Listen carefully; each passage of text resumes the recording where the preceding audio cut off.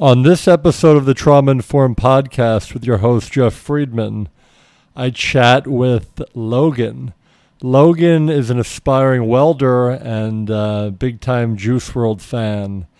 Logan and I connected on the Juice Wrld sub, and here we talk about Juice Wrld's legacy, his life, and how it relates to mental health and substance use issues. Logan, thanks a lot for joining me here. I was me personally, I was really struck by, I heard Juice Wrld's name when he died, and I realized I had heard the Lucid Dream song a bunch of times, but I didn't really put the two and two together. And then I listened to that Legends Never Die album, and I was really blown away by that album. And I just wanted to connect with people and hear about what his music meant to them, and sort of the whole kind of this connection between mental health issues and substance use issues with these kind of emo rappers, or whatever the preferred name is to characterize them. So Logan, if you could just tell me a little bit about where you're from and the place you grew up in, how you feel that influenced your worldview, your life. All right. So I'm 19. I grew up in Winnipeg, Manitoba, Canada. I grew up in the north end of Winnipeg. It was always like a slummy area. There still is. I lived there my whole life until recently. When you mentioned Juice Wrld, I've been listening to his music pretty much his whole career. I became a pretty big fan of his. Like, I started listening more closely around the end of 2018. Okay. My favorite album of his, it's a little unpopular, but it's probably the Death Race for Love. It's the second one. Legends Never Die, as you mentioned, is really, really good, but Death Race for Love is number one for me, from him at least.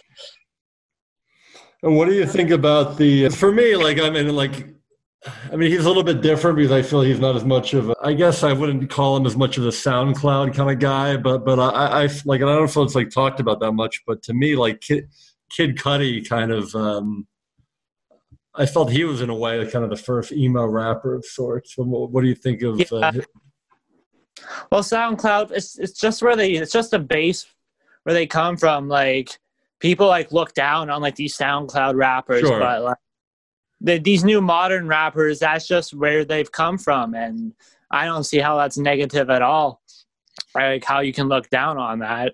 It's just another listening platform. Oh, for sure. But what do you think about the whole, I mean, for me, a little bit the mental health kind of thing, it seems to be a little bit of a marketing thing, but what do you think about in terms of like how much somebody like Juice really dealt with mental health issues and drug problems and so forth? Well, what do you think that kind of relationship is?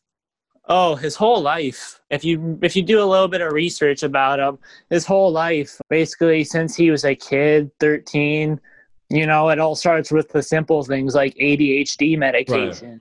And then there you go. That's where it all started.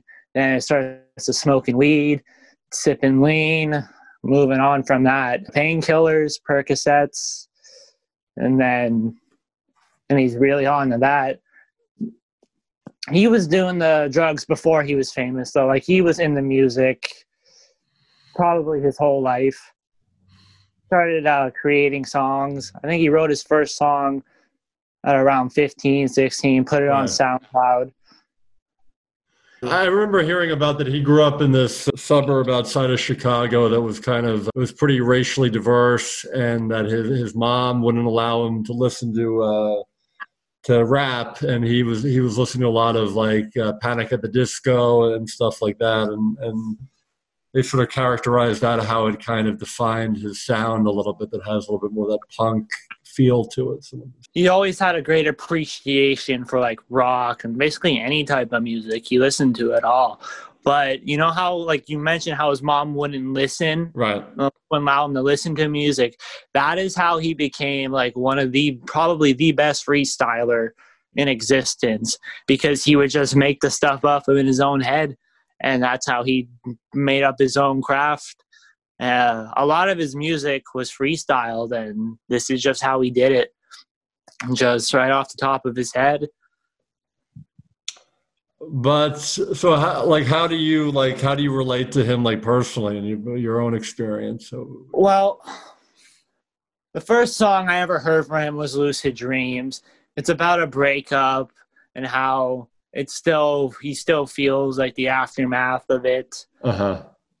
I'm not personally attached to that one. What I do really like now from him is Conversations. And it's about substance abuse and like avoiding that conversation. Like he's not ready for it. Like he doesn't want to talk about it. Leave him alone. Wait, is that the one? I think that might be a different one. What was the one that starts out with the AA meeting? I don't really watch music videos. Like I've never videos. No, I think it's Conversations off the Legends Never Die. That's one I'm really personally attached to. I gotta check that one out. I think this is on an older album, but it was. But no, I like that one because he doesn't want to talk about it. Like leave him alone. Let him do the drugs. Like leave me alone. Like, and then like he's asking himself like, is he gonna be all right? And like he doesn't know the answer. And then there's another one I really like, Can't Die, on the album, where he feels his death is like right there around the corner, and there's just nothing he can do about it, but he knows it's right there. It's what about your neighborhood? Is there a lot of substance use problems there? There's a lot of everything here. Winnipeg, it's a meth city. It's also an opioid problem here too. It's everywhere. What do you think could help the problem? What could help the problem? Yeah. Well, I don't know. I've never really thought about what could help the problem. They definitely need to do more. It's definitely not looked at as a problem. Well, it is, but like there's nothing they're really doing about it. Right. I feel. What do you think about in terms of like any ideas about how to I mentioned to you about the New York Times article about how it's the end of the SoundCloud era, and you don't really think that's true. What's your take about how this will move forward and how things will, after Juice's death, how things will change or stay the same? Well, Juice alone, like he is going to inspire like many others. Like he's going to inspire many. He has a protege. Kid Leroy? I think he's all right. He's younger than me. He's 16. He's 16. He's younger than me. He's going to be good. Yeah. He's just got to grow into his craft a little bit. Right. No, there's going to be new people coming in. I don't know. You never know what's going to be a hit these days. Right. With hip hop right now. Have you ever heard of this guy? One of the guys I came across, I'm originally from Philadelphia, but I live in Miami. He's not as much of a rapper. He's more of like, they call him like the SoundCloud Weekend, Little Zubin. Have you ever heard of him? No, I haven't. Or you probably, he's a few other guys. Can't think of his whole crew, but there's a bunch of, they created this sort of emo band together called If I Die First. Little Lotus is in it too. Have you heard of him? No, I haven't. Besides Juice Wrld, I don't really listen to like a lot of like rap. Trippie Redd, he's another one I like. I like his music.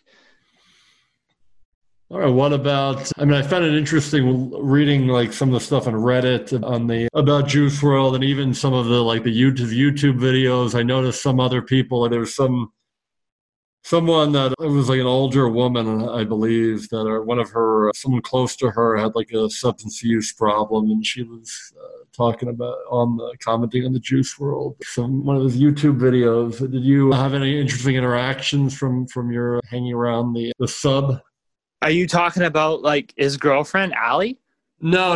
This is an older person. I'm just saying random people talking about him. Oh, okay. I don't know. On the Juice Wrld Reddit page, like there's toxic people everywhere. They're gonna be on everywhere. Like, you're gonna find them. There's some good people on there.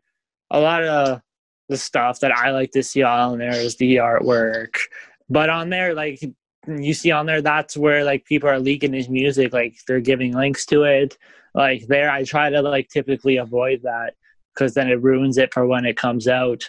Right. So a lot of stuff. No, Like, I mean, I'm talking about more people commenting about the like his life, the mental health stuff, or the drug problems.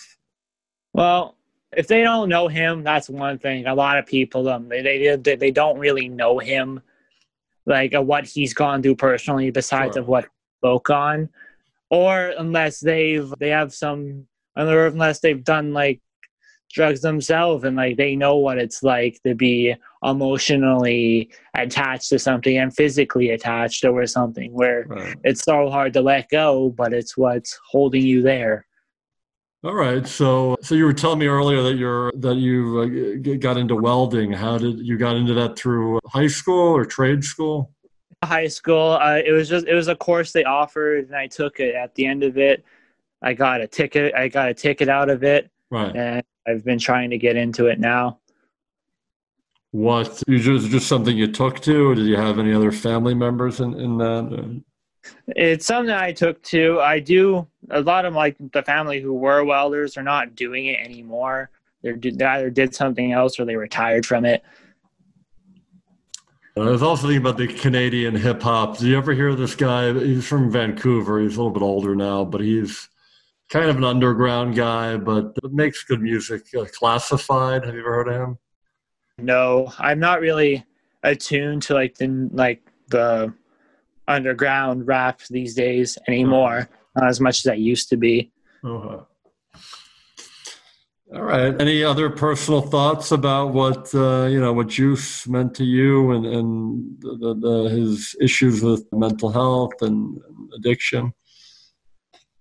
Well, it's what he talked about in his lyrics. Like, you can almost every song you'll hear him like casually drop a line about drugs, like Percocets. Can you hear me? Yeah. Okay, sorry about that. No problem. He'll talk about drugs, and it's the thing what killed him. Like, there's always an eerie feeling now to his music because he's not here anymore. I mean, he's casually talking about the very thing that killed him. Right. And I personally feel like that night it wouldn't have been so bad if someone, I know I can't personally say this, but like if someone like took some of the charges, it probably would have been okay. But I know not like no one like got arrested, as I know of. No one was charged with anything when they raided his plane. Yeah. Well, I heard the story went that like when they raided the plane that he just ended up like swallowing a bunch of pills. Is that what happened?